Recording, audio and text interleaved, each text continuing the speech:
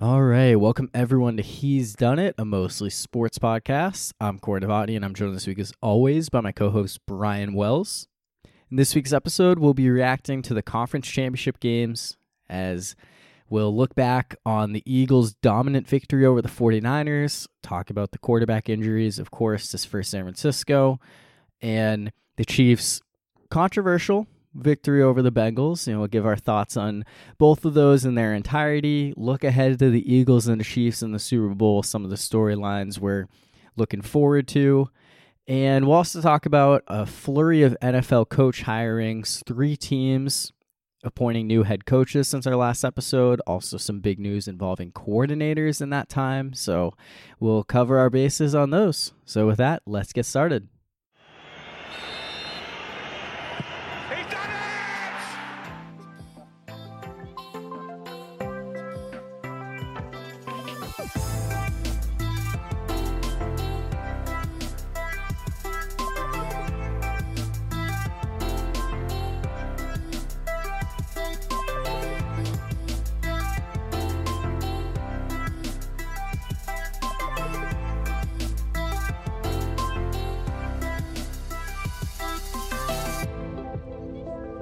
So the past few days, I was trying to come up with an idea of how I want to intro this episode. And I had a few things come to mind. Didn't really love any of them.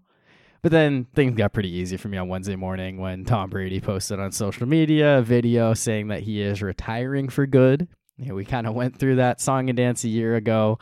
Claims it's at least, this time is for good. We'll see. I'm still a little skeptical about it, but it's, obviously a big news in the NFL, and could be a regular thing between conference championship and Super Bowls with Brady deciding to hang it up. I mean, I can't blame you for being skeptical because he retired on the same day last year. Yeah, exact same day. And he came back, and it's kind of like a Brett Favre thing all over again. Where is he coming back? Is he not coming back? And so I don't blame him. But if I were to predict, I do think it's for good this time, just because of how this year went. Where, I mean, not only were the Bucs not a good football team this year, but I think Brady was just. I don't think his heart was in it. I don't think he sucks. I think he could still play, but I just don't think he was just as invested in this season than in past seasons, because you saw him taking all this time off and in training camp, and then you saw him go to weddings like right before a game, and like 2 days before a game, and they're losing to crap teams like Carolina that have nothing to play for, and so.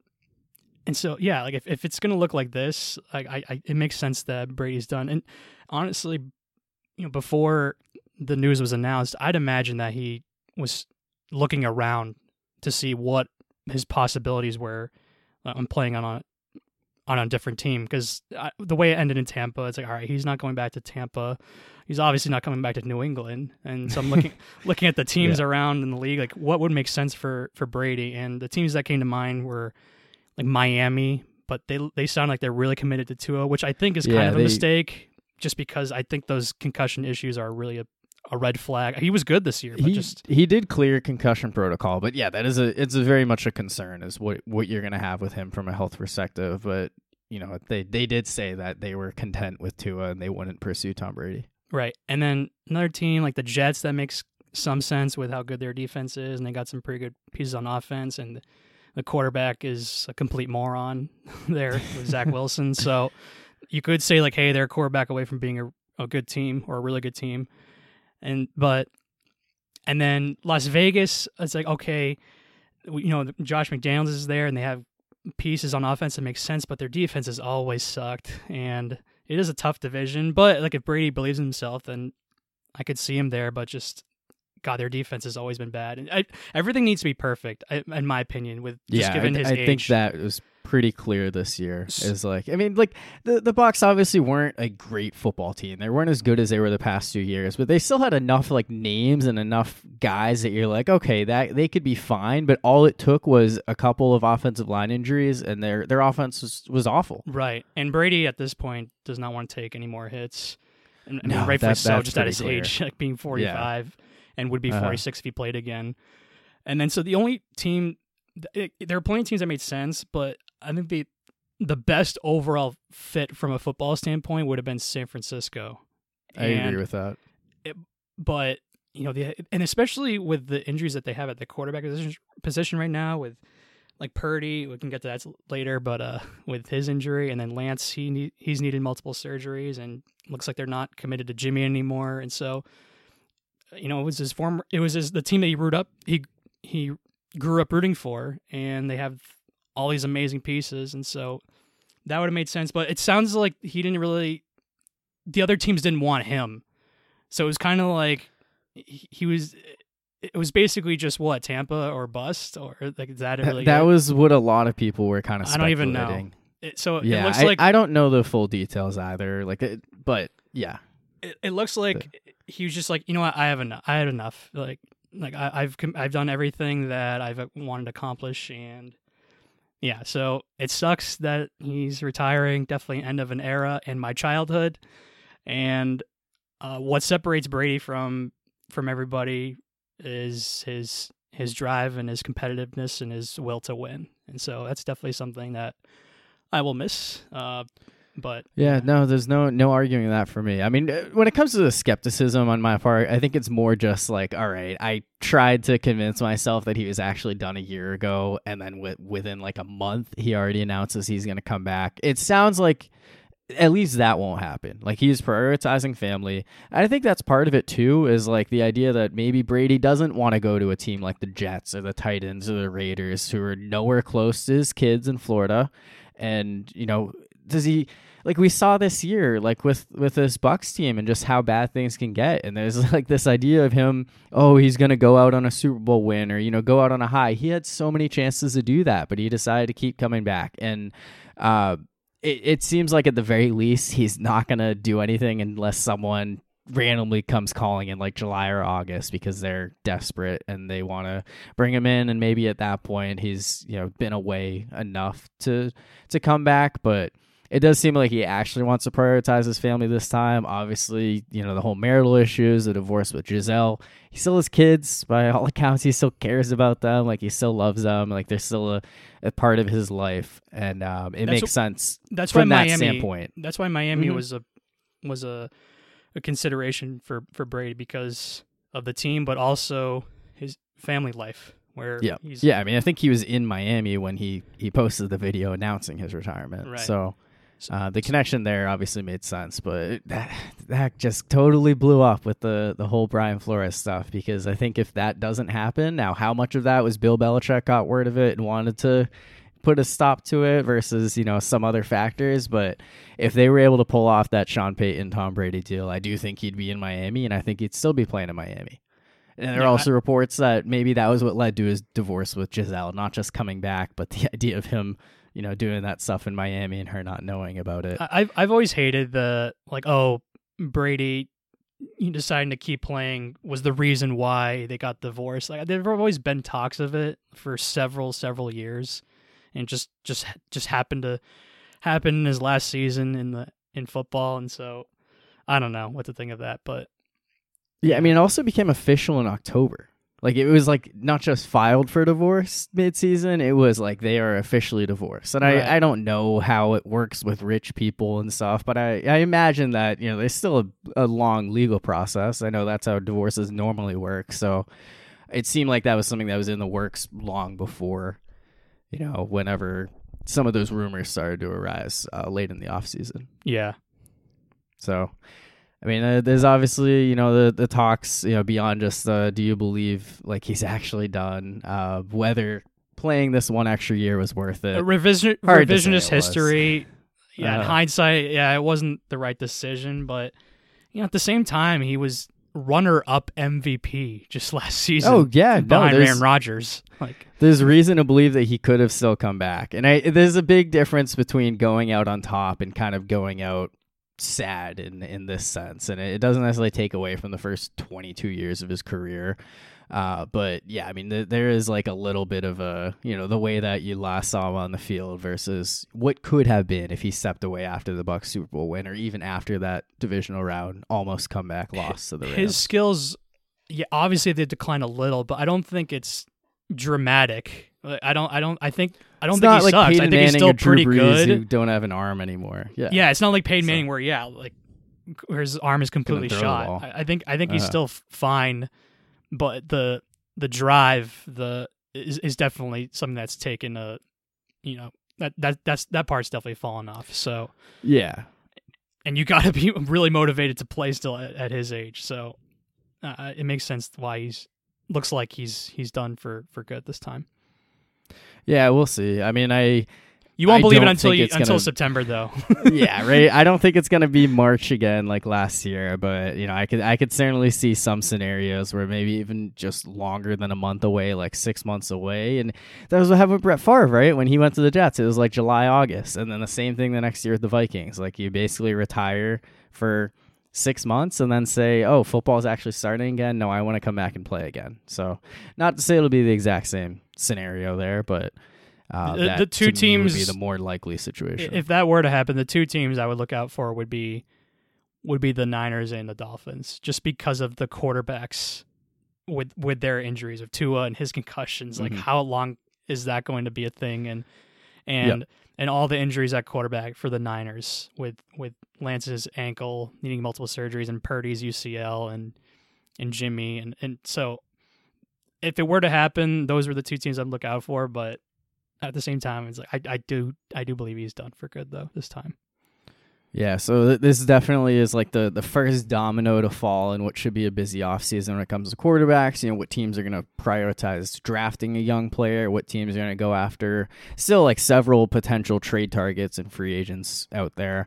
So should be kind of exciting, and the Bucs are officially a team to be in the market for a new signal caller, with Kyle Trask being the only quarterback on their active roster right now. You mean they shouldn't go into the year as him as the QB1? No, I don't think that they believe in him as I mean, Blaine Gabbert was the backup quarterback for them, so Kyle Trask couldn't even get an official hat. He was a late second round pick. I know, but it feels I know. feels like they don't really believe in him. So. Anyway, let's move on and let's talk about the actual football on the field from this past weekend. And we've kind of talked a little bit about it, but we'll start off with the NFC Championship game, since that was the first one that took place this past weekend. Eagles 31, 49ers 7. And look, this game is sad to watch. That second half was awful. Just if you're not an Eagles fan, there was no fun in watching the second half of that game. Oh, that was brutal to watch that game. I feel, along with millions of other people outside of Eagles fans, I feel robbed of that game. I feel like that game was supposed to be so much better. And yeah, maybe I overrated the Niners, but especially with Brock Purdy at quarterback, and He hadn't played a single game on the East Coast. He had 2 road games, and they were both on the West Coast. I didn't even realize that. He never played on the East Coast until that game, and it was just happened to be in Philly in a hostile environment in a playoff game with the Super Bowl on the line, or Super Bowl appearance on the line. And so, yeah, but even so, like, wow, 31-7, it's just brutal game to watch. And yeah, it started off with the first drive for the Eagles with, Devontae Smith catching, or really not catching that pass on 4th down. And you can certainly question whether they should have challenged that, because, okay, if it were in the second half, like, yeah, you kind of want to save your timeouts or in challenges, but in the first half, like, if you lose a timeout, like, whatever. I think they should have. I think Shanahan should have challenged that play, especially since Devontae, after he caught the pass, he clearly signaled like, "Hey, I might have not caught that. Like, let's run a play." Yeah, I think that's like the biggest thing there, because they got the snap off in 18 seconds. It's not a whole lot of time to actually look back and review that play. And I mean, yeah, maybe losing the timeout isn't as big of a deal in the first half, but losing a challenge, only having one challenge for the last 55 minutes of game time, that could have been a big risk there. So I don't totally fault and it was on 4th down. So I mean, that was a huge momentum swing. But we also, as viewers, we didn't know until they didn't show that later. replay of the drop until after the touchdown, right? Like they showed one angle that's like, okay, his feet are in bounds, but I can't see if he caught the ball or not. And yeah, I remember texting other friends like and he's like maybe Devontae may have dropped that pass. Like, I don't know. It happened so quickly I couldn't even tell. And then and they show the best replay. Like, oh, he definitely dropped it. Like, yeah, he definitely did, but it was way too late. And Smith was very smart to hurry up to the line, and that to me is the only thing you can really criticize. Both just the NFL replay officials and Kyle Shanahan, whoever else was involved in that decision with the 49ers for not challenging it, is just the players' reaction, because there just wasn't a whole lot of time to look at the replays and get a definitive, like, yes, this was not a catch. Yeah, so the Eagles, they got off to a hot start like they usually do, and the Niners get the ball. I don't know if this was the first drive or second drive, but I think it was the second drive. I think it was the second too. Purdy, he drops back to pass. Hassan Reddick strips the ball, and Hassan Reddick was amazing in this game. But what sucked was that on that play, Purdy gets hurt and gets an elbow injury, and we find out, a day later that it was a legit injury, torn UCL. Torn UCL. Talks about Tony John and possibly missing portions of next season. All of next season, or all of next really season. That bad. Yeah, like there's hopefully he'll be back for training camp. I've seen optimism on hopefully he'll be back for training camp, but then I've also seen like he might be out for a year. Like, wow, like that sucks. Right. And so they lose him, and once that happens, like, okay, again, even if Purdy stayed healthy the entire time, I'm sure the Eagles probably still would have won. But like once that happens, like this game is going to be a waste of time, and it was, because Josh Johnson comes in and he just did not look ready whatsoever. And it's like, okay, I know he's the fourth string quarterback, but you're really the second string quarterback, because Trey Lance is gone and Jimmy was gone, but even though there were talks of him coming back, you're really the second guy. He wasn't ready to go. And so, I don't know. I know Josh Johnson was put in a bad situation, but at the same time, like, dude, you've been in the league for so long. He's been on 14 teams and he's only thrown 13 touchdown passes. And a few of them are in, like, spring football leagues. Yeah. So, I don't know. Yeah. I still think he should, even though it was a bad situation, bad spot to be in, he did not look ready whatsoever. He could barely throw a pass. I don't think he's that great of a quarterback. I think that's I'm amazed how big of a drop off it is when you go from like the starter. Well, I know Brock wasn't the starting quarterback, but he was for the second half of the season. I'm amazed how big of a drop off it is from the top guy to the next guy, where the top guy is slinging it everywhere and knows what to do and knows all the plays, and then the backup looks like he's never played quarterback in his life.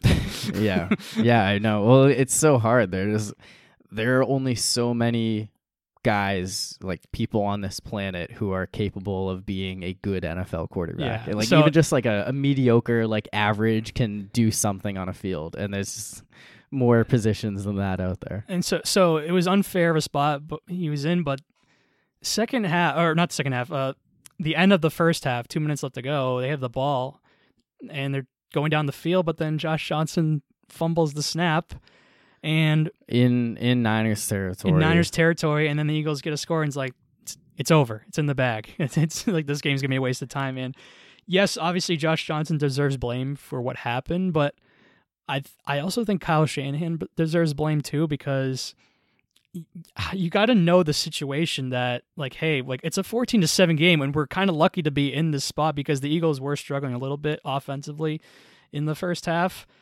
And I think, like, hey, like, let's go into the half down a touchdown or a one score game, make it, and to still be aggressive, constantly looking at his play sheet and not knowing the totality of the game and knowing who's at quarterback, because Josh Johnson's at quarterback, but he's lining up in shotgun and with pass formations, and just I think Shanahan deserves some blame for his, like, he's one of the good head coaches. Yeah. I don't want to give him too much blame because he made it all the way to the NFC Championship game with a third string quarterback and then forced to play a fourth quarterback, and so he's certainly a good coach and is a great offensive mind, but I still question some in-game decisions that he makes.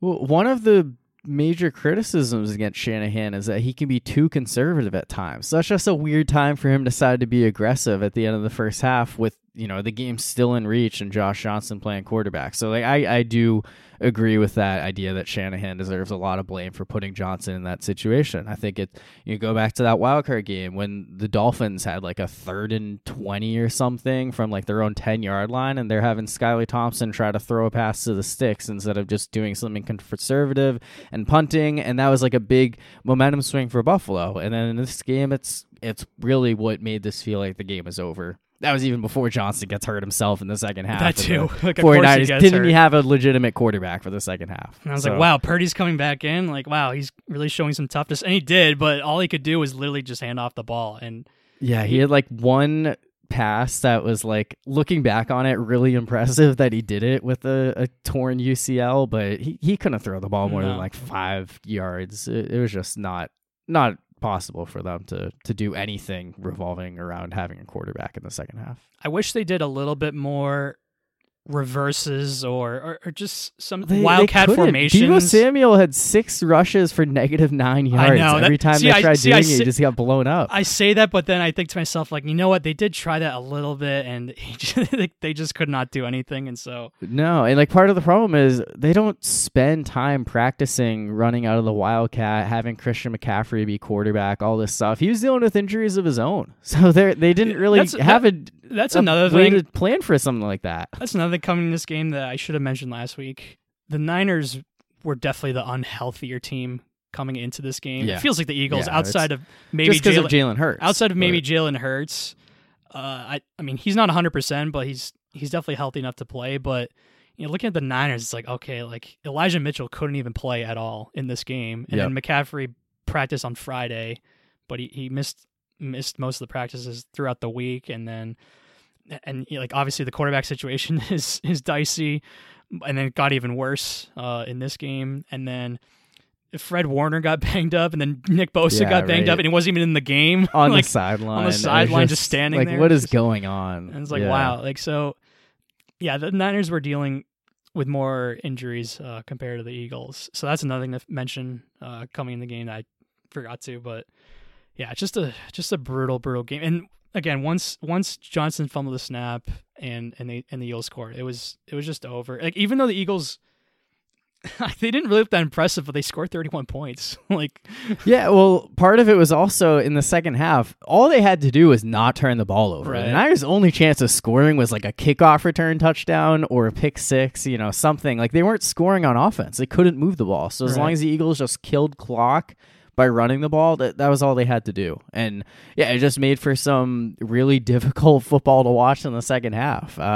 And look, a week ago when we were talking about this game, I said, part of me can just see this game getting out of hand, kind of being like that Eagles-Vikings NFC Championship game. And part of me was as upset as I would have been. I was ready to kind of say this, but like no. I said, hey, let me finish. I say I would have been prepared to do a minor victory lap because you immediately shot it down, but it doesn't feel right given this because the Niners offense, they didn't stand a chance. Like this, it wasn't a case of like, oh, they were just beating up on Brock Purdy. If he goes out, throws a ton of picks, like all this stuff, be like, see, like this Eagles team, I don't know, like there's just something about them. But no, it's just not fair to look at this game that way because San Francisco, once Johnson went down, it became clear that they could not throw the football. There was just nothing that once Purdy got prevented hurt, this game from being a blowout. Once Purdy got hurt, it was over. Like, and again, they probably still would have lost. I needed to see Johnson. They probably still would have lost, yeah. But I felt like this is going to be a waste of time. And I switched between the game and some movies. Like I could not watch that game from start to finish. It was just difficult to watch. I hate games like it was an early game, so at least you kind of had to stick around a little. One thing to mention, so injuries played a part in this game, and I don't want to make it seem like that was the reason why they lost because the Niners probably still would have lost anyway, but I'd like to think it would have been more competitive. But I bring it up because, the wildcard games are great, but the divisional round games sucked, and this game sucked. And I think the NFL, yes, it's the best, but I kind of hate the 17-game schedule, one bye week, and only one team gets a bye. And that leads to more injuries, a worse product, and I just think I think the NFL really needs to look into. I mean, they won't, but like because they're all they greedy, care about but is the money aspect. they got to look in more into like another bye week or a bye week before the playoffs, or just something to give these guys some rest, like outside of just one bye week. And then if the NFL loves preaching player safety and not actually doing anything to really make the game safer. Yeah, this is what you get kind of like with the last round of games that we had. I know last year was the complete opposite, so maybe my point isn't valid, but well, no, I think that's a fair thing. That was something I was thinking about. You're not going to see a fourth string quarterback inserted into a game in week 6. You're only going to see that late in the season, and it's way more likely to see it happen in a playoff game down the road because a team like San Francisco keeps having their quarterback get injured. And then that's a game where you have to put in a guy that they literally signed off the street because they had no other options. I don't want to see Skylar Thompson and Josh Johnson in playoff games. It's just not fun. It's not fun to watch at all. Another thing to mention, in terms of the Niners aspect, their quarterback situation, is it just bad luck with these injuries, or does Shanahan deserve blame for that too? Because I mean, that's a great question. Like it happens all the time. I know Jimmy G is made of glass, but the fact that they've lost as many quarterbacks as they had, like, do they need to do a better job of protecting these guys? I look at the Lance one a little bit because that one was one, like, maybe that one could have been avoidable, but I don't know.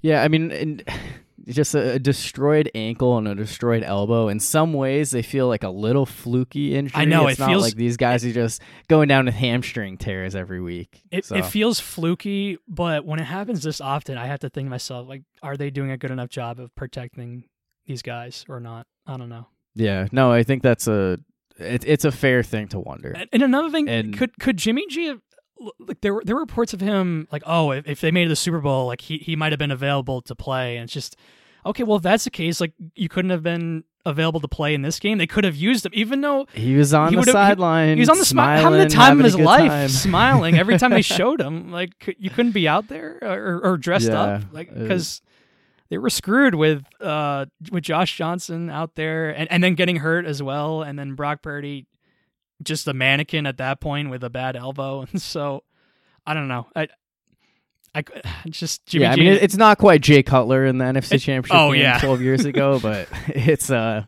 mean, I think that's a fair thing to wonder. And like the reports are already saying, Kyle Shanahan says that he doesn't see a scenario in which Jimmy Garoppolo is back with the Niners next year. So that's a great flashback. I hated Jay Cutler so much. Yeah.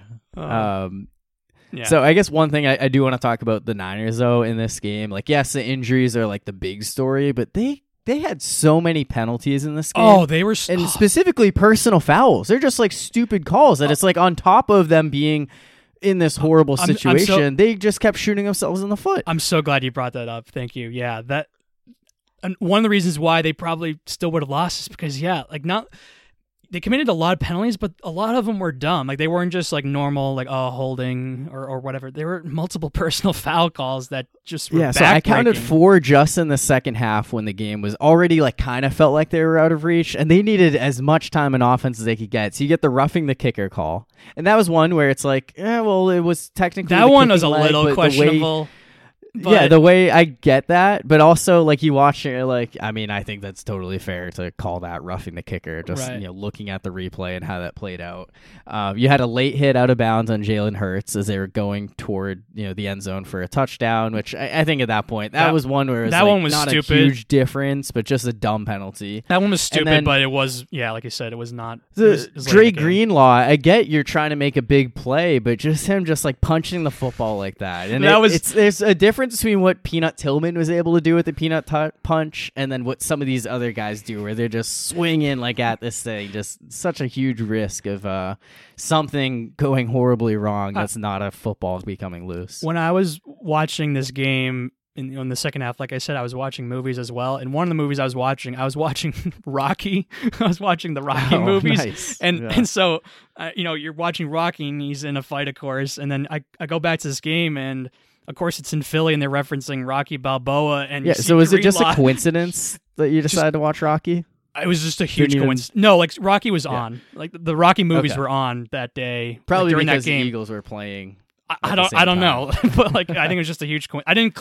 I didn't. Yeah.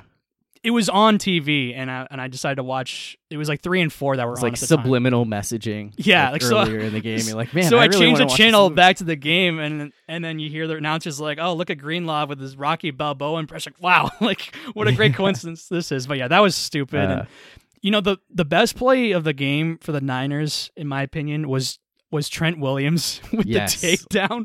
Oh, that was I great. honestly, I can't even hate him for that No, because I the can't refs either. are just blowing their whistles in Kayvon Wallace's face as he just will not let go of Deebo Samuel's face mask. Right. If Trent Williams doesn't do that, I think he's still grabbing his face mask right now. Like they're just holding up the game. I don't blame Trent Williams. There's 4 minutes left. His season is over. He's done playing in that stupid game. yeah, so. I love that. That was the best play of the game for the Niners. Yeah, I mean, there was a lot of frustration that boiled over in this one, and so I was like kind of thinking ahead. So if the Eagles win the Super Bowl, obviously they're going to be playing on opening night, and their schedule next year, like I saw some stat saying that they had the hardest schedule in the league, Like, but I this don't year know if they have a ton of. This year was terrible, but I was looking at it. I was like, do they really have a ton of marquee games? And I'm like, outside of their division, I think hosting San Francisco makes the most sense. So maybe a little bit of a rivalry was built up in this one. So that could be a fun one. Who knows who's playing quarterback for the Niners, what that team will look like. But that was one of my initial thoughts is like, are we going to see this in week 1 to start off the year as after all that chaos happened at the end of this one? Yeah, it's a potential good rivalry. Yeah. So, but yeah, I mean, that's certainly something that also played a role in this game is just like all those crazy, stupid penalties by the Niners. I mean, if that Devontae Smith catch, if that somehow gets overturned, who knows what kind of game we would have had. had? Like maybe we wouldn't have seen Brock Purdy get hurt. Maybe we wouldn't have It's a seen huge early momentum shift. So. all these personal fouls on San Francisco over frustration, really. But Mhm. I don't know, that game really just got out of hand, and it was, it's just really disappointing. I really thought this would be a much more entertaining game. Yeah, I agree. And I guess so. One last comment I have. So we had talked to our friend of the program, Benjamin Carlson, host of Affable Chat, about coming on this episode to revel in a 49ers victory if they pull it out. Obviously, that didn't happen. I don't think he was very interested in coming on to just talk about how horrible of a game this was. I don't even know if he watched the AFC Championship game, but he put out a series of tweets after the game on Monday morning of like the most painful 49ers losses of his lifetime, and he ranked this 5 out of 6, and I was like, that kind of puts it into perspective. Like, yeah, this game kind of sucks, but like the Niners have come so close so many times and don't have a Super Bowl to show for it. 3 of the last 4 years they made the NFC Championship game and then 1 Super Bowl appearance, and yeah, and that's the years worst in a row, that one. same thing happened. If I had to guess, I didn't see it, but I would have guessed I'm, like, that one was the find it most right painful now. one. The one He versus said the worst was losing the Super Bowl to the Ravens? back in 2012. Yeah. okay. Yeah. So he did. I don't know. Like this, that one was they were getting their ass kicked, but they almost won. But I don't know. I think yeah. In my opinion, I thought that His top 2 were the 2 Super Bowl yeah, losses. I'd imagine. Yeah. Yeah. So anyway, this kind of got me thinking about like most painful Steelers playoff losses, and there were 6 that also kind of came to mind for me. I think 6 is actually how many have been in his lifetime. They're all in the conference championship game and Super Bowl, which sucks. Like he doesn't have any just like, oh, this team barely made the playoffs, lost in the wild card round. I have a few of those of the Steelers. It's like, oh, whatever. Like last year's loss to the Chiefs, probably the easiest one because just making the playoffs was like, oh, that's a huge win of its own. But in terms of like the Steelers, there have been so many painful ones for me all over the board. Like you have the Super Bowl loss to the Packers, 2 AFC Championship game losses to the Patriots where they just kind of got blown out in both of those games. The worst, that was just sad. The one at Heinz Field is much worse as a Steelers fan. Because they were 15-1. 15-1. Yeah, I mean, that was my first year as a Steelers fan. So like, it was so long ago that's like hard to put it in perspective. The other one was the more recent one. The other one wasn't even competitive. Brady was. No, it wasn't. I thought it was going to be. I really liked the Steelers' chances going. Brady to that game, looked. It just got absolutely destroyed. bored in that game. Yeah, no, it was. He it made was it look tough to so watch. easy. Like this game was over by the first quarter, and just. But Uh-huh. the one at Heinz Field, where Super Bowl 39 appearances on the line, like that one, the Steelers were favored, and Yeah, at least I think they were. I don't remember, It- but it doesn't matter. Like they were probably they were were, 15 yeah, and 1, just like a and point or they were at two. their own field for a chance to go. it's to the also Super Bowl. easy to look back on it knowing they won the Super Bowl the year after and be like, Right. whatever. But yeah, so like there are those three, but then also like the three that a lot of people probably point to, if not the Packers Super Bowl loss, which even that one, we just won it 2 years earlier. Not as difficult to, swallow that. You had the Tim Tebow Denver overtime game. That was awful. Yeah, that Blake was bad. Bortles Jacksonville, and then the Browns in 2020. Like all three of those sucked. And I'm like, I don't know how to rank those six. I can put them in any order. All I know is they're all terrible. And Do I need to go yeah. through my list? I assume that the three Super Bowl losses. Yeah, I don't know which one is the worst. I mean, everyone would say 18-0, but like, man, I hated that Eagles one so much. Because That's what I thought. the Giants, like, all right, I respect them, like for how well coached they are and how good of a D line they have, and Eli in the big moments really came through. And it's like, all right, like they have our number, I get it. Like, but man, that Eagles one is just. Like God, like Brady threw 500 passing yards and they still lost. Like what a horrible showing by the defense and Belichick for just his ego getting in the way with Malcolm Butler not playing. And I'm not telling you Malcolm Butler is some lockdown corner, but he would have absolutely made a difference in that game. There were so many missed tackles by the backups, and Eric Rowe like had literally no idea he was starting until like 2 minutes before he was out there. Like, oh, by the way, you're covering Alshon Jeffrey for the day. Like, oh, cool, great. And just, Yeah. I mean, yeah, the Eagles, yeah, they were great that year, but just, God, like, just horrible, horrible defense. And so that one I just can't get over. And the stupid Philly thing. Oh, my God, it was the greatest play ever. We just saw it 8 minutes ago. Brady catch the ball this time and just. Yeah. No, I get that. I mean, it's Also the most recent of the three, too. So maybe if the 18-01 happened more recently, maybe I would be more mad. I mean, obviously I was mad about that, too. But I don't know, just that Philly one bothers me for whatever reason. No, I do think recency bias is a thing that weighs on me because part of me wants to say that 2020 Browns loss was the worst, just like the way it happened. That was bad. Losing to them of all teams. Just like to come and like all the talks are like, oh, worst 11-0 team of all time and just completely justified in that game. But it's also like that Tebow game was embarrassing and that Blake Bortles game was embarrassing, just as much at the time. They just happened to happen a few years earlier. So, yeah. The Yeah, one I mean, versus the it's Jets tough. up for Patriots. Oh, in 2010, yeah, the Bart Scott can't wait. Yeah. That was kind of funny, but just like, man, I mean, that's probably like looking back, that's probably the worst one to say. Yeah, this Patriots team was 14-2. Tom Brady was an MVP. MVP. They lost their first playoff game to Mark Sanchez at home. yeah. Like, and the Jets of all teams like that. And then Jets they haven't won lost a to playoff the game Steelers. since. Yeah, I know that helped. Honestly, the Steelers could have had a lot more Patriots games losses. There's that was the one time the Patriots lost. Like some of the others, so like the Steelers losing to Jacksonville in 2007. If they won, they would have just been the team that got blown out by the 16-0 Patriots. And then in 2015, when like everyone was hurt, AB got clotheslined by Vontaze Burfict. Le'Veon Bell was injured earlier in the year. I think D'Angelo Williams was hurt. Big Ben got hurt in the wild card game. They could have very easily beat the Broncos. I think Fitzgerald Toussaint or one of those other random running backs fumbled and Denver barely won that game. But that was one where it's like, Steelers would have lost to the Patriots in the AFC Championship game, and said the Broncos beat the Patriots. It was hard for me to look back on that one and be like really upset as well. That win over the Bengals was good enough for me that year. So, yeah, no, it's tough thinking back on these because like, at least with you, the Patriots have won a few Super Bowls. So, I've had more those losses. I've had more fortune. So yeah, it's man. I was in 8th grade last time the Steelers won a Super Bowl, and I don't know when. At least you're not a Bruins fan. fan. See it again. Yeah, I know. I mean, they've had some really. I know. Yeah, losses. they've had some really bad ones.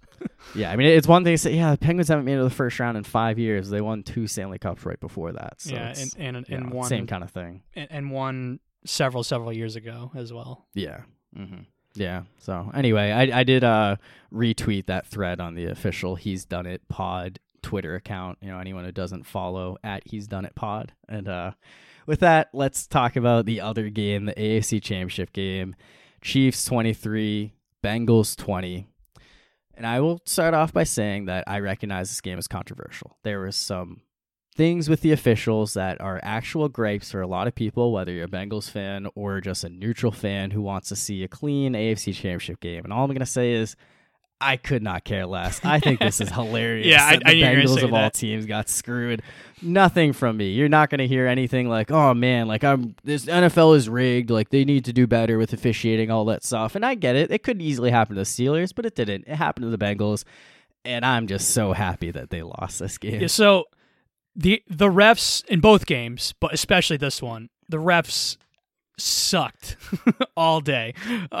Yes. They certainly made some questionable calls in this game, and they certainly favored Kansas City.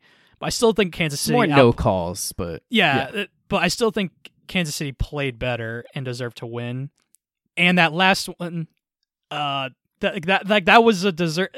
I hate that the game ended like that, but at the same time, Mahomes was like, what, like 2 feet out of bounds? Like what? Like what are they gonna just like not call it? You have to throw that. Like you have to call it. He's the star quarterback. He's playing hurt, and he's clearly out of bounds. And it sucks because you don't want to see a game end like that. And Osai was playing well in this game. He had a good game, and then just made the biggest bonehead mistake of the game, though, that cost them the game, and gave Bucker a much better chance of making a field goal. And who knows if they kick a field goal from 50 whatever, just given that it was windy. Yeah, it could have been a 60-yard field goal. I know. I mean, that was the concern in this one. And, we can kind of talk about how the game played out. But I will say I feel more empathy for Joseph Asai than I did for Vontaze Burfict or Pac-Man Jones. Oh, and, I mean, how could you that Wildcard game, regardless of who they're playing. Just like this wasn't a case of him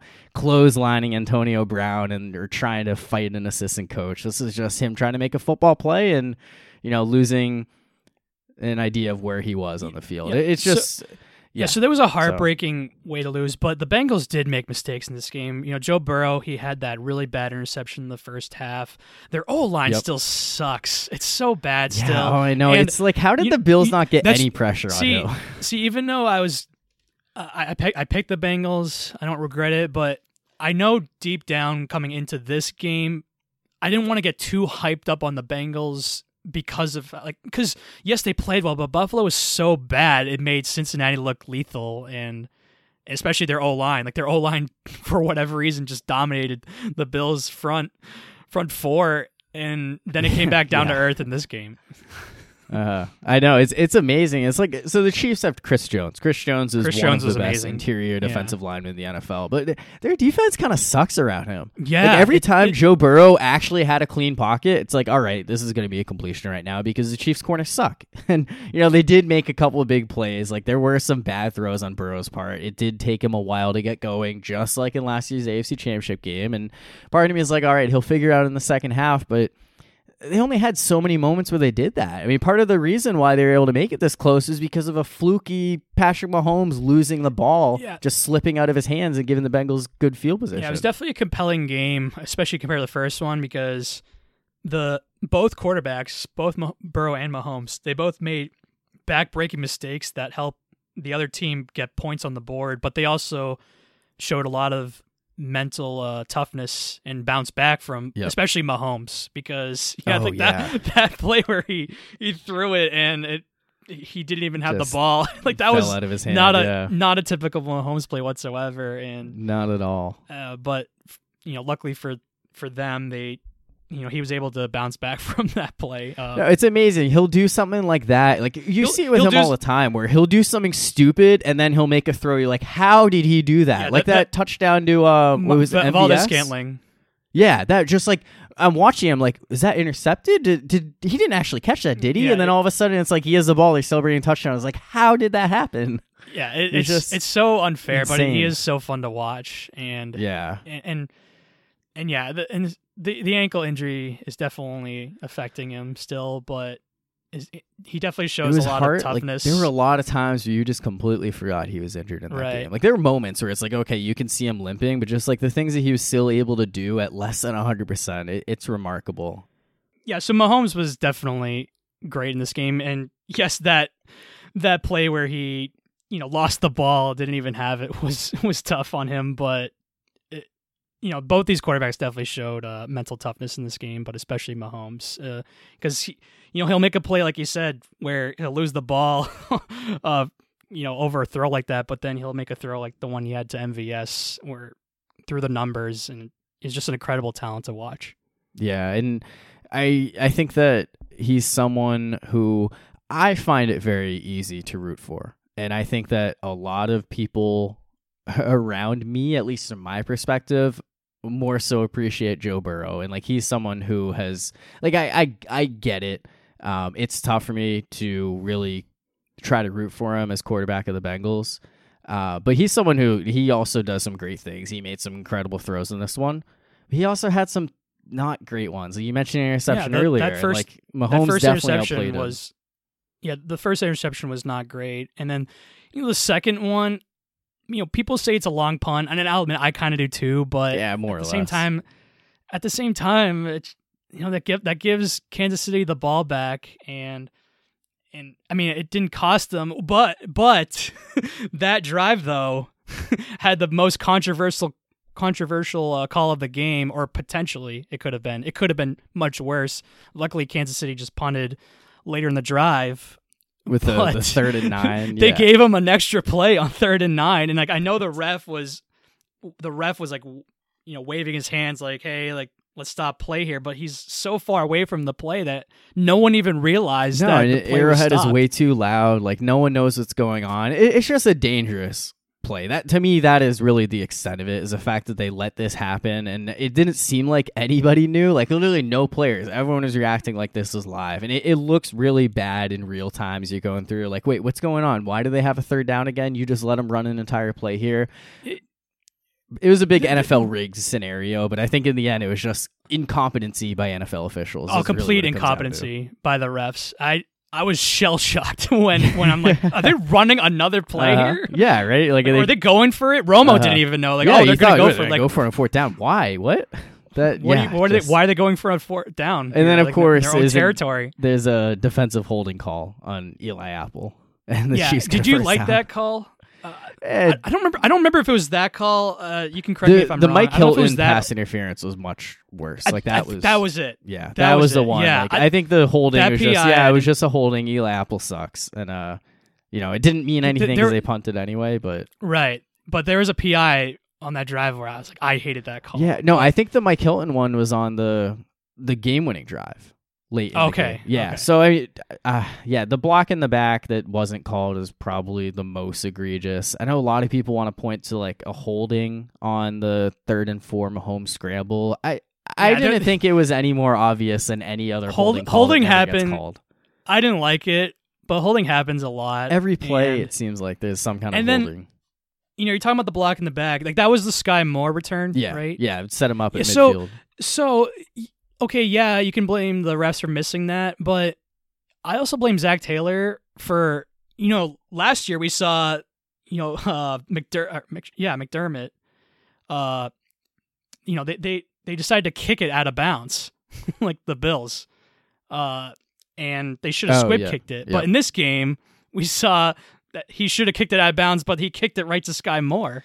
Yeah, and then it was horrible punt coverage, regardless of the potential block in the back by the Bengals. And it's just, I think that's just bad coaching. And he should have told the punter to kick it out of bounds, but because they kicked it to Sky Moore, that gave him an extra 20 whatever yards, and that gave him enough time to get into field goal range. I know the penalty is the biggest thing, but that also could have been avoided if they punted it out of bounds. Yeah, right. If they're further back on the field, then it's not as big of a deal. But yeah, I mean, when you look at this game, like it just toss aside any type of officiating complaints. The last 2 drives, Joe Burrow, he made a big time 3rd and 17 completion to Hayden Hurst, but ultimately he had a chance to go on a game-winning drive for a field goal, could not do it. Patrick Mahomes didn't have to go as far as Burrow would have, but he ended up making a huge play with his legs on 3rd and 4, injury and all. And yeah, obviously the hit by Osai out of bounds basically made it so you didn't have to do anything else. They could just send out Butker. I don't want to see a game end like that, but at the same time, they can't just not throw a flag. Yeah, so I think it's hard to wrap my head around like how that game ended, but yeah, I mean, we've talked about flag, a lot of questionable things between like coaching decisions, players on the field, officials, and Bill Barnwell for ESPN had a whole article about these two games and like every moment that's like, what are you doing here?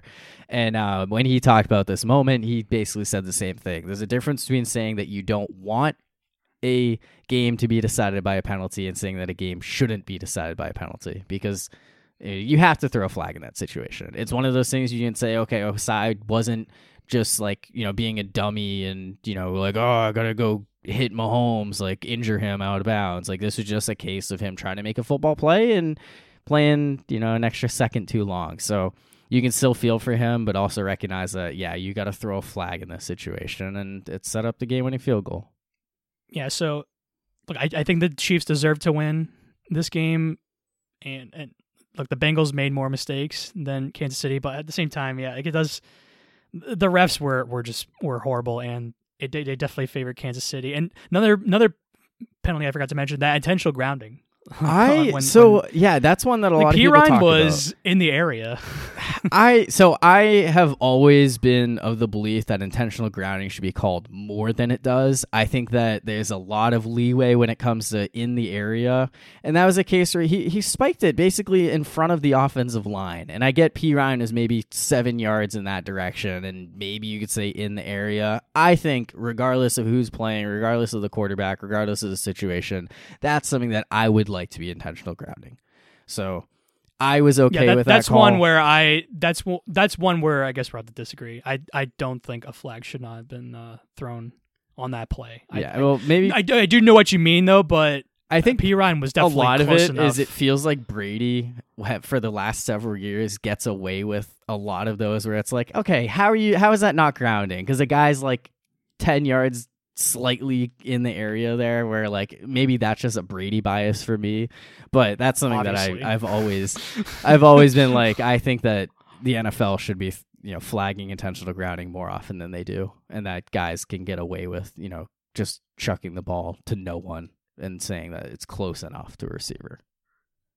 Yeah, so there are multiple questionable calls, but the NFL, they do want Kansas City and the star quarterback Mahomes in the Super Bowl, but I don't know. Like it's not like Cincinnati. I still think Kansas City. I still think Kansas City deserved to win the game, and that the worst call of all was the repeating 3rd and 9. But luckily, again, they punted on that. Yeah, play. that one was the least significant. I would be complaining about it a lot more if that was the reason they lost, and I think other people would be too. But it's just, I don't know. Like, I still think Kansas City would have won. That's definitely the most overhyped play because it ended up being fairly inconsequential in the end. Like you maybe say, too much time bled off the clock, but even if that Osai hit happens with a minute left, Kansas City just doing running plays or kneel downs to get whatever.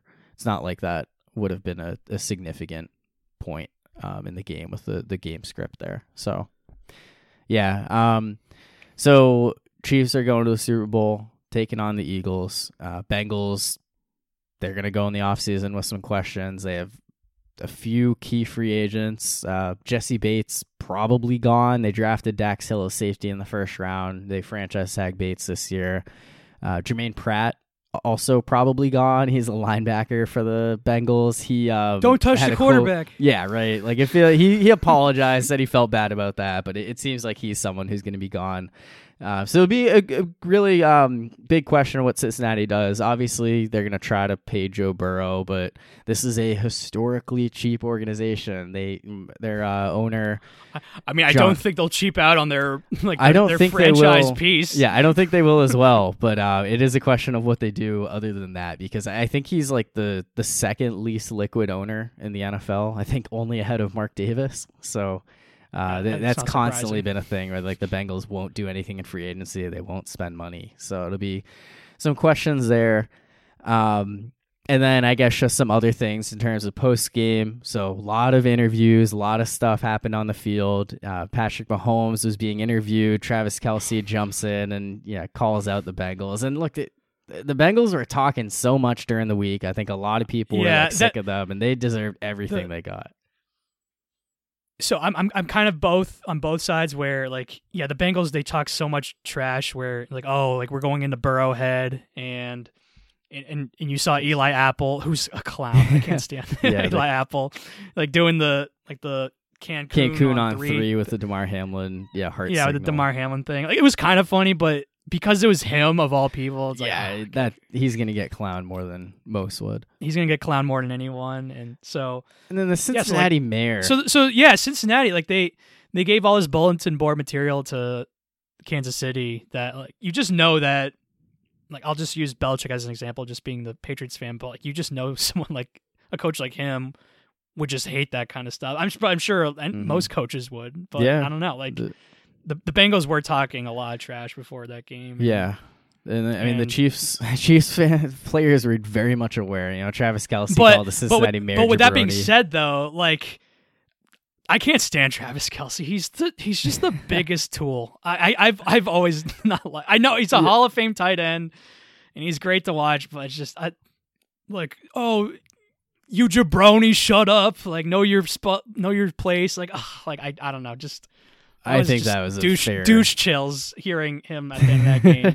I love Mahomes, but Kelce, I've never been a fan. I think a lot of the Kelce thing comes down to just the whole Gronk versus Kelce debate. See, that's what every time Travis Kelce does something douchey, I always have to tell myself, you know what, Gronk is he's just kind of the same thing. I know he's that douchey frat kind of guy, and they're kind of they're very similar guys. I always have to tell myself that anytime Travis Kelce does something that triggers me. But no, I know I understand that. I mean, I don't necessarily love Travis Kelce. I think he's an awesome football player, but there are some times where he says and does things that I'm like, I don't love this.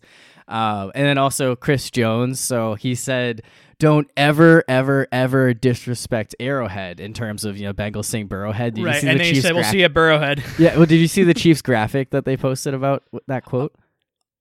Oh, no. I might. They I was like, I know you're going to love this.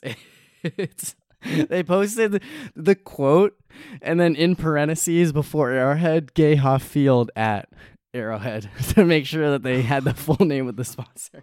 Wow.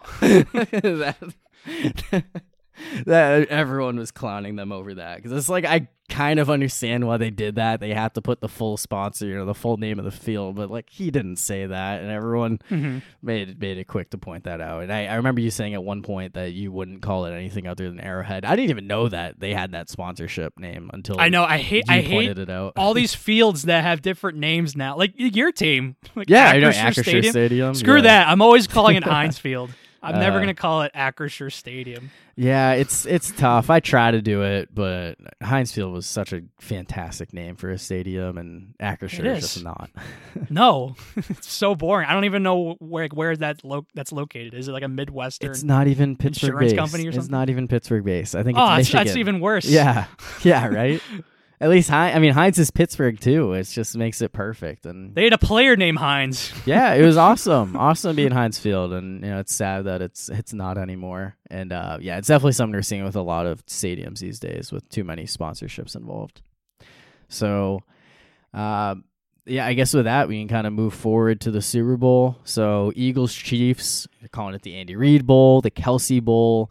A lot of narratives, a lot of storylines of this one. So the Andy Reid narrative, I like. It totally makes sense. He was the coach for the Eagles for all this time. He brought even though yes, Andy Reid eventually flamed out, but he brought freaking McNabb, and they were. I think he brought the Eagles to all these NFC Championship games and even one Super Bowl.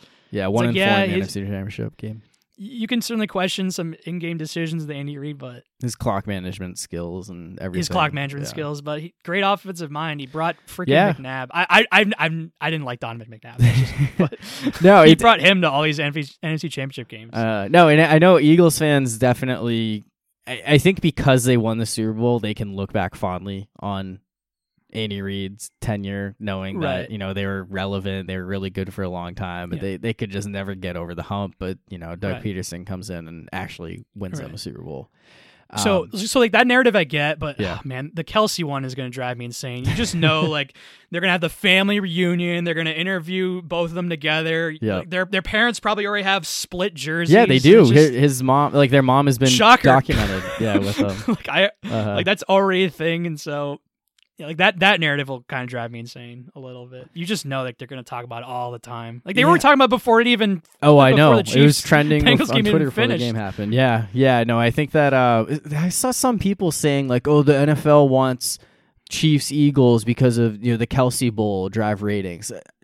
What random person going to watch this game because a center and a tight end? Because an offensive lineman. Now, I like Jason. I like him way more than Travis Kelce. He's a very good player. Yeah. Oh, I remember that Super Bowl. Like, I'm sure it was tough for you, but like he was having a time of his life. So yeah, like, it was tough, but like looking at the celebration, like what the way he was dressed up, that was kind of amusing. Like, but even though it was obviously not as fun for me than others, but But I like Jason Kelce. He's definitely. I don't know. I definitely like him a lot. But. Yeah, it's almost assuredly his last game. There are rumors about him retiring last year. Eagles drafted a center in the second round. So yeah, and when he was, I don't know if you know this, but when they were on the clock and they picked Cam Jurgens, the center. Yeah. He was being interviewed like on TV, and when they announced the pick, the guy like interviewing Jason Kelce, he was like, "Oh well, this is awkward." Like they drafted a center, but then. Jason Kelce went on this thing where like how much he likes him, and he actually recommended the Eagles to take him. It's like, wow, okay, like that's awesome. Nice, yeah. And I liked when remember when Ben Simmons like had all these free throw issues. Like Jason Kelce was asked about like that kind of stuff, and he went on this whole thing about like if you play hard and you work on that stuff, like the fans will love you, and Ben Simmons, the fraud he is, never embraced the city and was never worked on a shot. And I don't know, like if you watch that interview, it's a good one. Gotcha. And so I've even though I hate the Eagles or like hate that Super Bowl, I don't know. Like I think Jason Kelce's definitely great. Yeah, I mean, I've always been a Jason Kelce fan. I in general, I'd say I like Travis Kelce more than I dislike him, mostly just from the football aspect and, whatever as a personality. But yeah, I mean, that's definitely going to be a storyline here. I think another big narrative that, is going to be talked about is the fact that this is the first time you ever have two black quarterbacks facing each other in a Super Bowl, Jalen Hurts versus Patrick Mahomes, which like I hadn't really thought about, but it makes sense that it hasn't happened before. So that's certainly going to be a big story. And it's also relatively significant that the game is being played in Arizona because in 1991, Arizona lost the rights to the Super Bowl because as a state, they refused to recognize Martin Luther King Jr. Day as a public holiday. So, now these two are playing each other in that state. Another thing I like? Yeah.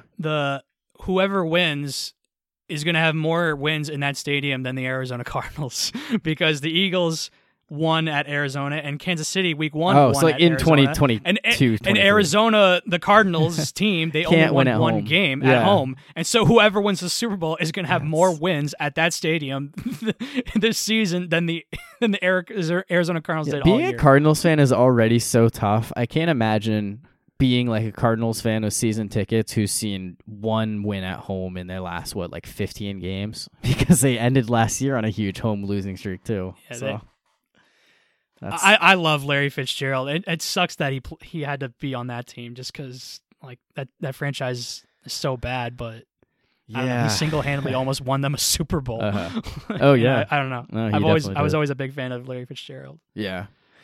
So definitely a lot of narratives and storylines will be talked about going in. These are so when you look at these two teams, the Eagles are pretty much in every category better than the Chiefs, except quarterback and tight end. Like that's what I was just about to say. The Eagles, I think they're a more complete team. They're better at the line of scrimmage, both offensively and defensively, and I think their defense is much better. Better secondary. It's really just like when I look at better when you do back. like when you do like who has the advantage on like what positions, like for Chiefs it's the quarterback, the tight end, and the coach. True, but like quarterback and coach, like those are like the two biggest. I know. I mean, those are it's like when you just look at the rosters, if you were to compare like every guy against the equivalent, you'd be like, oh, the Eagles are like easily the better team in this, but quarterback and coach are the two most important things. So yeah, and it also just like goes to show like how silly the MVP debate is between these two guys. Mahomes is doing this with not a superstar team around him. Hurts is doing it with a superstar team. Like Hurts deserves a ton of credit, but like MVP, I like Hurts a lot, story. and I think he's had an awesome year. But yeah, I do agree. Mahomes deserves to be MVP. Yeah, and I think he's almost another thing to mention about the game versus Cincinnati, like Mahomes was playing hurt, but he also lost Juju. He lost Tony, true. And who was Hardman, another right? Hardman. That's it. Yeah, they lost 3 receivers in that game, and he's hurt himself, and they still won. And so that's just another thing to add about how great Mahomes was in this game.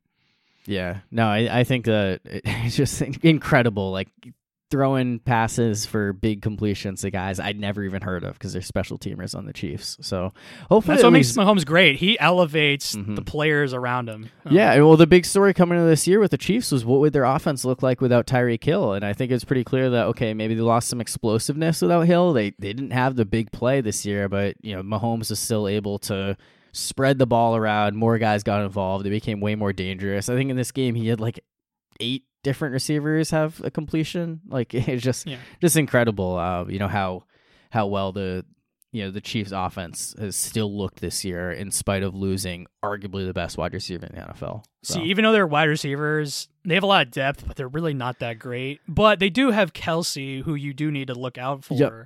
Yeah, I mean he's the biggest because he's a tight end, but still like. It's still great. I mean, the Chiefs probably have more options than the Eagles, but they don't have guys that compare to AJ Brown. Yeah, like the Eagles receivers are like they don't.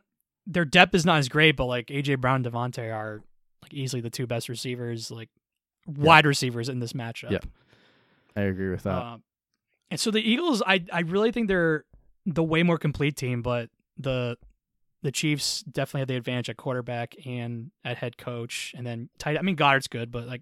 Obviously, I'd rather have Kelsey, but the Eagles, like I don't know, Sirianni. The players definitely respond to him, and I don't know if you remember that game versus the Giants where he's like, "I know what I'm doing," and so there are things I like about Sirianni, but there are also things where I'm like, man, this guy is also kind of I don't know, like I could see why people don't like him. Yeah, so he was the Chiefs wide receivers coach before Andy Reid came in, and he cleaned house, so. You also have that head coach narrative that is not going to be talked about nearly as much as Andy Reid, but still relevant. Double revenge narrative then. Yep. Yeah. So I guess as a Patriots fan, Tom Brady fan, is this like difficult for you to choose who you want to win because you don't want either of them to win? Yeah, it's a little bit. It definitely is hard as a Patriots fan for both these teams to make it because like on the Eagles. You know my thing was Super Bowl 52, but I don't know. I like the players that they have, like Devontae, AJ Brown, and I like Hurts. But for the Chiefs side, I don't.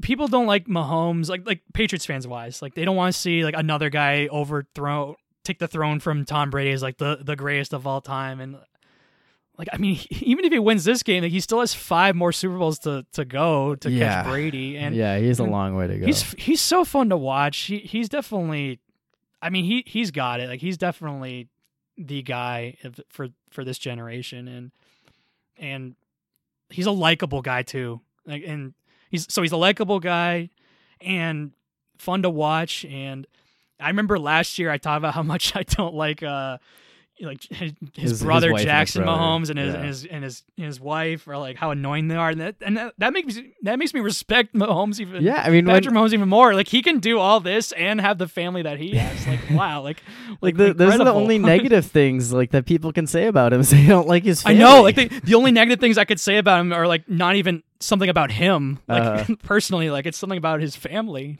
Just so. I like Mahomes compared to most Patriots fans. I think most Patriots fans don't because they're, are most of the them comparisons and stuff. Yeah, I mean, I like with Brady aspect, and so like I get it, but I don't know. Just I like Patrick Mahomes. So Yeah, I don't mind he it as much. in terms of like players who either aren't on the Steelers or used to play for the Steelers, he might be my favorite player in the league. I just think he's so much fun to watch, and like he's a guy who I've found myself rooting for on so many occasions over the years, just because, well, the Steelers aren't relevant, but a lot of their rivals are, and the Chiefs have to be the ones who try to take him down. So I've become a big Mahomes fan over the years. So I'm less like in terms of my rooting interest. Like I don't necessarily care about either of these teams. I just want winning. a good game. I would love a great Like, game. Yeah, the divisional round was brutal, and this past weekend you had one terrible game. The one Bengals awesome Chiefs game was good, but it was sloppy at times. But I my biggest rooting interest, I want it to be a good game. I want it come down to the very very end. Yeah, that would be awesome. I'd say I'm probably leaning toward the Chiefs because of Patrick Mahomes, because of Juju Smith-Schuster, but I have more friends who are Eagles fans. So, and like, there's none that I'm like, oh, I hate this person, I don't want to see them win a Super Bowl. But also, like, I don't know. Their fans are in general hard. They're fans. Yeah, their fan base is ruthless. They are. Oh, them attacking Joey Bosa. Did you see that video? Oh, I saw Joey Bosa he's kind of a baby though. I'm not a Joey Bosa fan. No, like his brother is.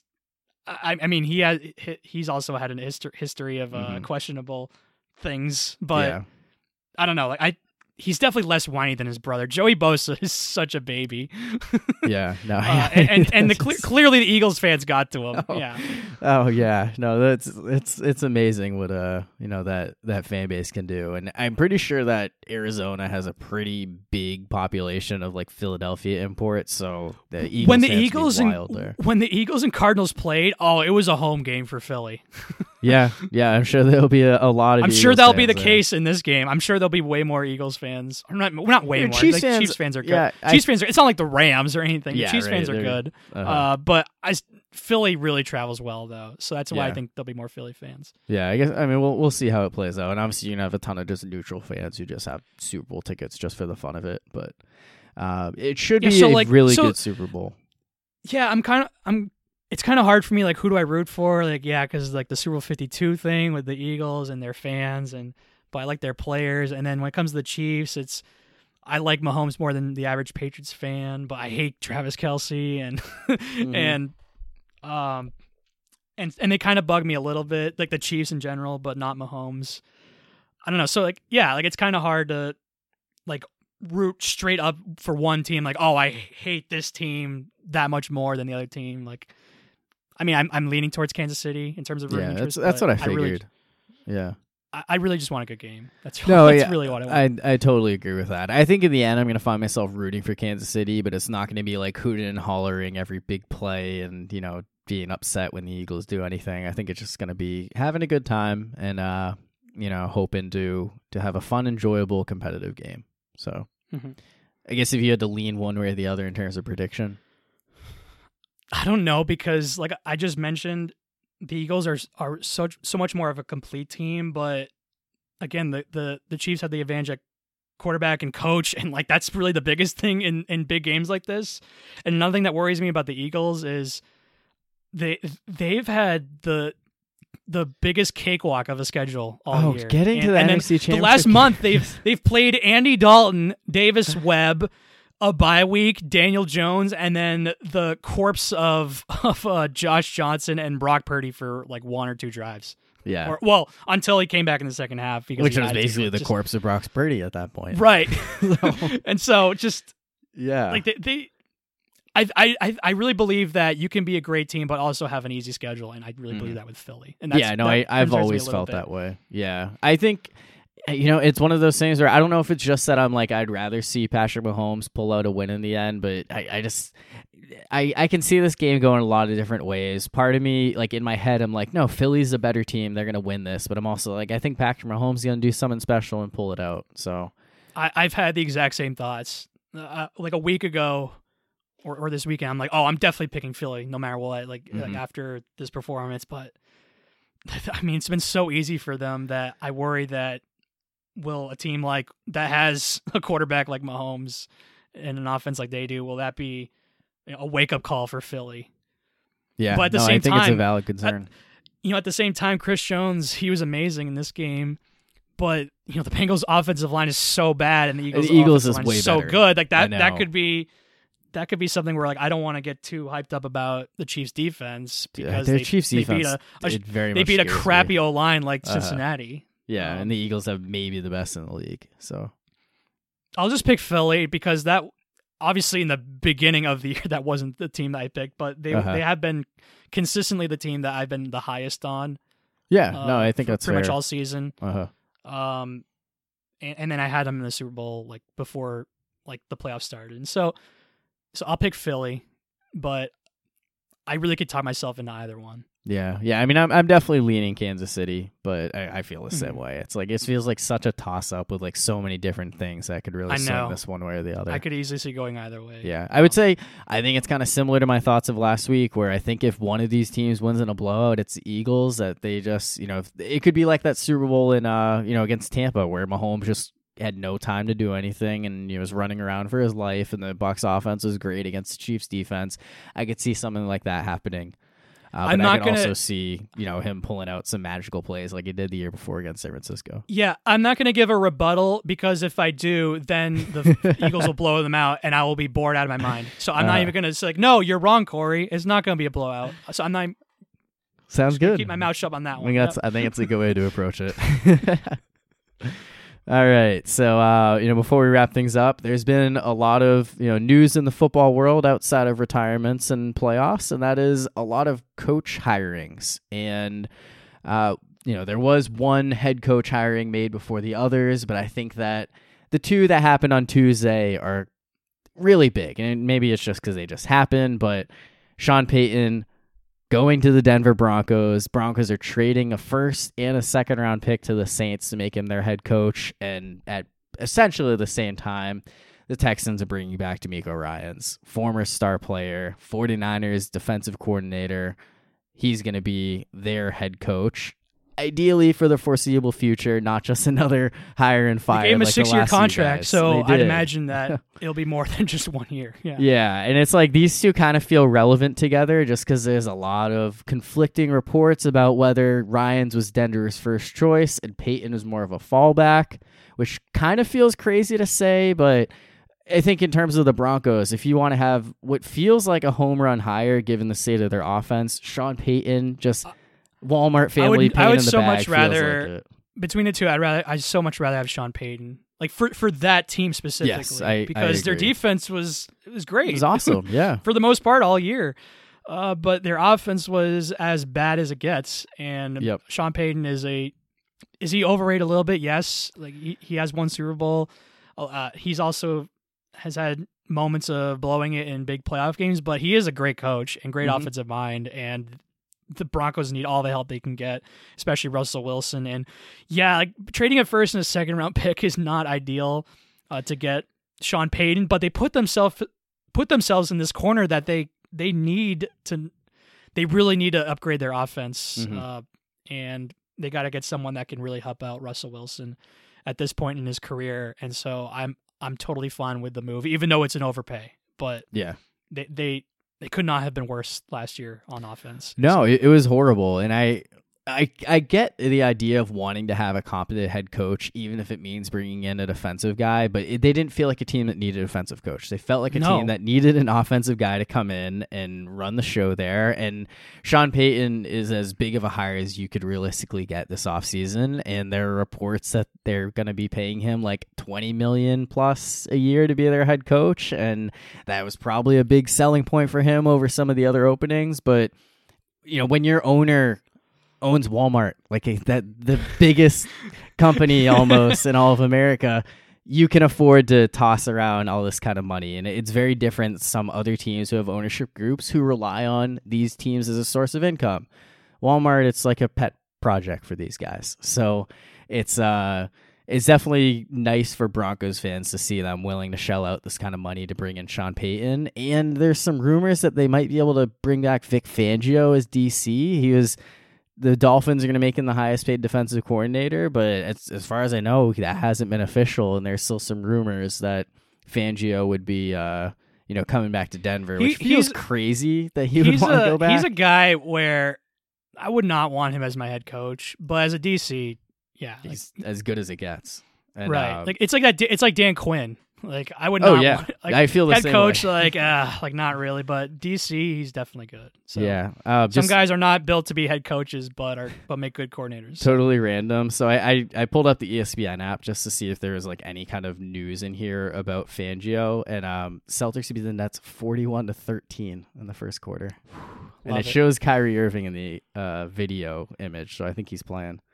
Yeah, I mean, I don't know what the latest is on that. I don't know if Fangio's going to end up in Miami like he originally committed to. I think the Niners are in on him now that Ryans is in Houston. But, yeah, I mean, the Broncos, I don't know that Sean Payton is going to come in and all of a sudden make this team go 12-5 instead of 5-12 last year. But it's hard to think their offense is going to be worse than it was. Like, they have to be better, right? Yeah, they have to be. I agree what you said. Like I don't know if they're going to be all of a sudden competing for the division. I still think it's KC. I know. I mean the division is really tough. And yeah, it is a tough division, but I do think it's a big upgrade. I mean, Nathaniel Hackett could not have sucked more. Yeah, just all around. He's not a competent head literally coach. Day one. I was out. Yeah. Well, week one, not day one. Week one. That's what I meant. That's what I meant. Yeah, we didn't know in the offseason. Like, oh yeah, right. Oh, they're gonna go get Aaron Rodgers work. now. It was clear that they wanted. I mean, well, guys moved to Nathaniel Hackett, but I mean, it was clear that it was a play to get Aaron Rodgers, and it was like, oh well, we can't get Rodgers, so there's a plan B. And now this offseason, you have a similar scenario. So last year, it was Aaron Rodgers goes to Green Bay, or not goes to Green Bay, re-signs with Green Bay, big extension, whatever. And then, like an hour or two later, the Broncos trade for Russell Wilson, and the whole story was like, no, the Broncos have, like, Wilson's been their guy the whole time. They've been zeroing in on him for weeks. And now you have this situation where I think Ian Rappaport is saying that D'Amico Ryans was their guy. They offered him the job, and he turned him down because he wanted to go back to Houston and coach the team he used to play for. And then they pivoted to, trading for and signing Peyton to this massive contract instead. Adam Schefter says, no, Peyton was the guy the whole time. So you're in a similar situation of like, what do you really believe? And I think that the Peyton hire was great for Denver, just given their offensive situation and their defensive situation. And I also think that D'Amico Ryans is an incredible hire for the Houston Texans where they're at right now. Because I think it's a fine hire, but I do think he was a little overrated just because like when you have a defense that has like Nick Bosa, Fred Warner, Eric Armstead, like their defense you're gonna have some success. It's just me like anytime they show the Niners like doing something amazing on defense, the cameras would always go to, like, always him. Like he got so much airtime or FaceTime. Like wow, like I get it. He's the DC and their defense is good, but it's like some of the things it's a bias for me. Like anytime like someone makes a great play on special teams, they always immediately go to the special teams coordinator instead of saying, no, you just made a nice tackle, or like it's like, oh yeah, that was clearly like that amazing athletic play was definitely on the coordinator that just standing there on the sidelines with a headset. It's just a bias for me. It's nothing against D'Amico Ryans. I've always kind of felt that way when it comes to special teams coaches, but I do think that what D'Amico Ryans did for the 49ers defense elevated them to being like literally the best defense in the league. And yeah, he has some stars on that, but they also have some holes on that defense. Like they were not like perfect top to bottom, and Cleveland Browns fans will be the first to tell you that talent on defense can only go so far if you have an incompetent defensive coordinator. So I do think that D'Amico Ryans is a great defensive coach, and signing a 38-year-old to a 6-year deal has to be very refreshing compared to the old guys they've been hiring the past couple off seasons. And I'm sure him and the Texans are in good ways, like because he sued the organization. Oh, I know. and so for them to be on good terms now, that's got to say something about him and how they feel about him. So no, like I think it's a good hire. It's just one bias I have. It's just like every time understand he got that. so much FaceTime that like it's a player's game. It's a player's game. That's all. I get the concept, but also there's been a lot of like really strong reports from people saying that Ryans is like made to be a head coach. He'll be like a great guy. I believe for that team. So I'm excited about that hire for the Texans. I think the Texans have just been such a horrible organization the past few years that it's refreshing to see them go out and get someone who is maybe who's a the long-term top coach option, of, an actual good but option. like also Yeah, like yeah. maybe the number one guy of the hiring cycle, depending on what you want to believe out of Denver. So I'm definitely excited to see what he does there. And then I think the question from here is, what happens in terms of his offensive coordinator and what happens in terms of the number 2 pick, because I still think they go quarterback unless they love one guy and he goes number 1. But for a guy like him, you talk about having guys like Nick Bosa and Fred Warner. Would he rather bring in a guy like Jalen Carter or Will Anderson? They should draft. They should draft a quarterback, whether if it's Stroud or if it's Bryce Young. They should easily take a quarterback. I think they should too. I just think it kind of opens things up a little more having a guy with his background coming in. I don't think it should. I mean, I think at 12 they can still get a defensive stud, and they already have some like solid young pieces on defense to work with, but. That's certainly going to be a factor here. And I think the Bears are pretty much open to trading that number 1 overall pick, like almost guaranteed someone's going to move up for a quarterback. So it really depends on how their board looks. If it's 1A and 1B versus we want this one guy and we don't really like some of the others. And I think all the quarterbacks have a lot of question marks in this class, so Yeah. It'll be interesting to see how that plays out. And then, the other head coaching hire at this time, the first one to happen, it was last week, but, it was our first episode since then. The Panthers hiring Frank Reich, former Colts head coach who was fired midseason, choosing him over Steve Wilkes, who was the interim coach who turned them from a 1-4 disaster team to almost making the playoffs. So definitely a bit of a controversial hire for a number of reasons. I think it's an uninspiring move. I wasn't a fan of it. I think the Panthers were basically in rebuild mode, and then all of a sudden they were actually competing for a division. Now I know the division sucks, but the Panthers actually looked half decent when he took over, and I think he deserved a shot at removing the interim tag and remaining the head coach. And Frank Reich, I think he was good with Philly as the OC, and then. He got out to a good start with Indianapolis. I didn't like the way it ended, but he deserved to no longer be their coach. Even though it ended in a bad way. And so I don't know. I think they should have kept Steve Wilkes. I don't know. I'm back and forth on this one. I am too, but I lean towards they should have kept Wilkes. I don't think anyone says this if the Panthers land Sean Payton. I think it's the fact that it was Frank Reich and a guy who was fired last year. I think that's the problem because as much as the Panthers were better under Steve Wilkes, they still weren't a great football team. I don't think that Wilkes has proven that he's a long-term answer as a head coach in this league. I think he's a guy who would be a very good defensive coordinator. I think that if the Niners, I know he's been requested for an interview with them. If they were to bring him in, I think he'd have a lot of success with that defense. But I don't know. I just question. It's the combination of both. So like if you said if it's Sean Payton, I'd rather have Sean Payton. But the fact that it's Frank Reich and it's but really? The fact that it's Frank Reich, it's just really that's the guy that they're picking over the guy who did a pretty good job as the interim guy. That's really what.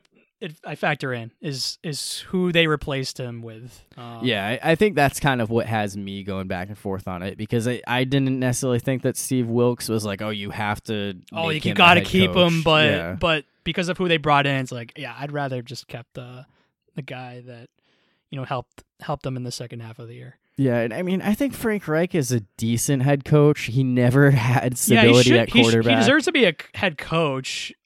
I thought he would be an offensive coordinator first. But I don't know. I mean, maybe it was a little overrated in the beginning, but I don't know. I just think it's an uninspiring move. That's all. Yeah. No, I agree with that. And the Panthers they're in a position where they can legitimately come into the season favored to win the NFC South with, just a decent offseason. Especially now that Brady retired.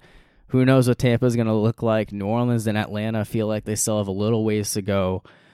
So, I don't know. I don't know that Frank Reich is the guy that I would have expected for this team. Never really considered him being a head coach again right away this year. I thought for sure he would be an offensive coordinator somewhere, but he'll be the head coach of the Carolina Panthers, and I don't know. I don't see him having that much more success than he did in Indianapolis. I still think the Panthers are going to be on an upward trajectory, that they have a shot to be decent this year, but I don't really see them taking the next step with him. So yeah, they're just a below average bad football team. Like I don't know, they're not really going to do anything anyway, I guess. Yeah. And then, in addition to head coaches, there have been some big moves in terms of coordinators. We already touched on Vic Fangio, but offensive coordinator hire, Jets bringing in Nathaniel Hackett, the former Broncos head coach. And I think that the significance of this is the speculation that Aaron Rodgers is going to be coming to New York. Yeah, so if they don't bring him in and it's Zach Wilson, I will love to watch every Jets game just to see the combination of moron Zach Wilson with moron Nathaniel Hackett as his OC. I would love to see that combination, see how it goes on a football field. But yeah, it looks like this move is to bring in Rodgers. It's like, what does Nathaniel Hackett do? I'm dead serious. Like the only thing I can say positively about him is that he's probably a nice guy, but Aaron Rodgers, for whatever reason, seems to like him, but I don't know. Like Aaron Rodgers would probably just end up like not liking him anyway if they were to go to the Jets and they have issues. By the way, this is kind of off topic, but Aaron Rodgers, he really is heading towards the path of just being like Brett Favre. I remember in the beginning of his career. Yeah, I wanted to mention that. I remember in the beginning of his career, I liked Aaron Rodgers. I thought he was fun to watch. He still kind of is. And, he made it a point that he did not want to be like Brett Favre, especially the way Brett Favre treated him when he was the backup and Brett Favre was the starter. But now he's like doing the same thing with Jordan Now Love. he's just like basically the same guy, except, Brett Favre, his offseason plan is drinking Budweiser while Aaron Rodgers' plan is doing that weird like thing that he does. What is that? I don't even know what it's called. Where he gets like the stuff out of his system. I don't know. He's a weird guy. He's so weird. Yeah, he's a strange dude these days. Yeah, I mean that's fair. I've very much soured on Rodgers. He really is just like Brett Favre now. Like, am I retiring? Am I not retiring? What am I going to do? It's just like I don't care, dude. And then I get traded to the Jets. I hope so. I hope it happens. I don't want if he comes back to Green Bay. It's just going to be the same thing over again. Where they I know. Then I don't want to deal with him in Green Bay anymore. I would something refreshing. I get it from years ago where it's like, all right, he's the NFL MVP. He's like, all right, I get it. But now he's not even that. And what's the point anymore? I do love the idea of Rodgers in like New York media and like how. I would love it too. I'm telling. I want it to happen because he'll be rejuvenated. Like he'll be motivated to win. But at the same time, I could also see it flaming out, and like especially with New York media, that'll definitely be entertaining. So I hope it happens, and because I'll root for the Jets even against them even more. So yeah, so I hope it happens. Yeah, I mean, I don't know how realistic it really is, but it does sound like if the Packers are trading Rodgers, they're only sending him to the AFC. They won't trade him to the NFC, is at least what they're saying. So that makes the Jets. Why are they so afraid? One of the more. I don't know. Why? It doesn't make any sense. Yeah. And they're like, oh, we need 2 or 3 first-round picks. Like, no, I would just take one. You're not getting 2 or 3 first-round picks. I know. Yeah. But you remember the draft when it was the Niners were in on Rodgers? Like that was the rumor. And like, 2 first-round picks and Jimmy. I would have done that in a second. Yeah. No, I think that would have worked out decently well for them. But yeah, I mean, it's just a saga that we continue to hear every single offseason. And like every offseason, I buy into the idea that he's done with the Packers. He's either retiring or he's going to get traded. I buy into it too, and it doesn't happen. It just never happens. It never happens, and nothing changes with their. They always just end up choking away. Yeah. Yeah, I mean, they didn't even make the playoffs. They ended up choking in Week 18 against the Lions. I know the Lions are great, but still, like that's such a bad look. Yeah, bad way. At home like that after winning 4 in a row to even get to that point, just incredible. So, I mean, that'll definitely be the question there. No, I want it to happen. Mm-hmm. I know New York. If Rodgers were to go to the Jets, like I think the Jets would actually be a legitimate playoff team. But I just think it'd be so entertaining to see how it would go with Rodgers on a different team, but especially a market like New York. Mm-hmm.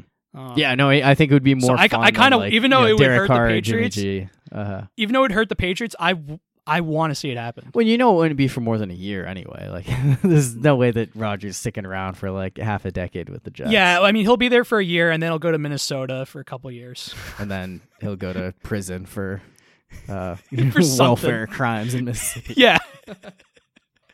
Yeah, I'm telling you, he really is turning into Brett Favre in a way. Just less turnovers. Yeah, Wrangler jeans commercials for Rodgerson. What was the copper fit? Copper fit, yep. Yeah, that too. Yeah. And then, the last big news here, the Dallas Cowboys have parted ways with offensive coordinator Kellen Moore, whether it's a firing or mutual agreement. He's gone, and right away, within 5 minutes, it felt like the Chargers hired him as their new offensive coordinator. I have no idea if this helps or hurts the Chargers or Cowboys. Like, I mean, Kellen Moore, I don't know. I don't think Dak was just so careless of the football that I can't even judge how good or bad Kellen Moore was. They were a top 10. The Cowboys were a top 10 offense almost every year when he was their OC. I think every year except for when Dak was injured. But their fans hate him. I don't understand. Like, I've never understood the Kellen Moore saga. It feels like ever since he became their offensive coordinator in 2019, he was like the next guy in waiting. He was going to take over Jason Garrett. He'll be their head coach. And if that didn't happen because I hired Mike McCarthy, everyone else is going to try to hire him. He's like this next big thing. And yet he continues to stay in Dallas, continues to have a pretty good offense. And their fans are just like, no, we hate Kellen Moore. Like, we're so glad he's gone now. Like, he needs to be fired before this happened. And I don't understand this situation at all. Yeah, I don't get it either. I guess the one thing I'll say is that, if he were to take over for Staley, then I think that's already a positive. At head coach next season, not next season, but like the year after, in like 2024. I mean, even just taking over Joe Lombardi, like that feels like it should be an upgrade. Right. So, Herbert, he was, really just a check down quarterback to Herbert, and a lot of that had to do with the injuries of Keenan and Mike. Yeah, but I also just think their offense was just designed to just really short passes, and I think Herbert gets too much flack for not being an aggressive quarterback. Like we've seen Herbert throw it down the field in past seasons. I always go back to that game versus the Raiders in Week 18. We're like, yeah, they lost, but like Herbert put the team on his back. Oh, he was awesome in that game. He was incredible, and it's like we've seen Herbert be aggressive down the field and show off a strong arm. And like that team, yes, they're always going to just find a way to blow it. But in terms of their talent, like they should be in that class with like right behind KC, Buffalo, and Cincinnati, but they're just not. And I think this possibly could help. I don't know. I look at the coaching as a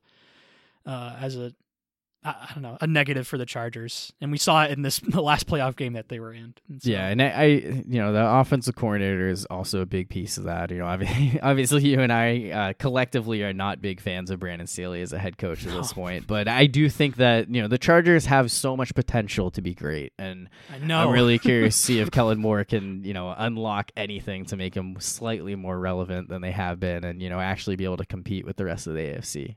So, who does think the Chargers in really good shape next year? Skip Bayless. He tweeted out, Chargers to next year's Super Bowl. Are you going to join him and make the same prediction again? Oh, no. If that's the case, screw that. I didn't even know that. Well, Jesus. I think he's just mad that the Cowboys got rid of Kellen Moore, so that's more of his, now he goes to the Chargers and they're going to go to the Super Bowl and make Dallas look like idiots for getting rid of him. Oh, if he picked the Chargers, then I guess I have to be out now. Oh my god! The media loves the Chargers. I mean, normally you wait until like April before you start getting those predictions, but yeah, Skip's getting right on top of it on January 31st or whatever it was. So we'll still be up. I still I mean, I know it's way too far ahead, but if I were to predict, I believe that they're still a playoff team. But as long as Staley's their coach, like I'm not gonna pick them past like the divisional round. Like smart. I waited too long to get off the Staley bandwagon. Like I thought he was a sharp coach, but like no, he's just a fake sharp. Just like he's like Cliff Kingsbury in a way. and Yeah. just Like, I don't know, just way too involved in the numbers and his own shtick, and I don't know. I'm not a fan now. Yeah, I mean, I don't think anything can convince me to fully buy into the Chargers short of them actually breaking through and winning a Super Sean Bowl. Payton, if they were to hire him, which obviously they won't now, but if they hired him, I would have probably been back on. But Yeah, it would have been a Forget huge it. hire if they managed to. I pull him think it in, would have been a but- great hire because I think Herbert. I don't know. Ever since he's come in the league, he's like, all right, I definitely think he's great, and he just needs a better offensive mind at the Mhm. coaching position to help him be in that class of those other guys like Allen, Mahomes, and Burrow. And so, Yeah, I agree with that. No, I've always been high on Herbert, and I'm excited to see what Kellen Moore can do with him. So, anyway, that'll do it for football talk here. We'll talk about the Super Bowl in 2 weeks in our next episode, and we will have a top 5 then. I had questions about not doing one this week, and we ended up having an even longer episode than the past 2, despite only having 2 games to talk about because there's just more stuff in here. So, but yeah, we're in the home stretch here. Definitely excited for the Super Bowl, but also sad football season is ending. it's a brutal time of the year for me personally. When it comes to once football's over, it's like, oh no. Yeah. I want March Madness to just hurry up. I know. Let's fast forward to March. Let's fast little forward too to the long of a tournament. gap there. I know. So, for my co-host Brian Wells, I'm Cornavati. Thanks, everyone.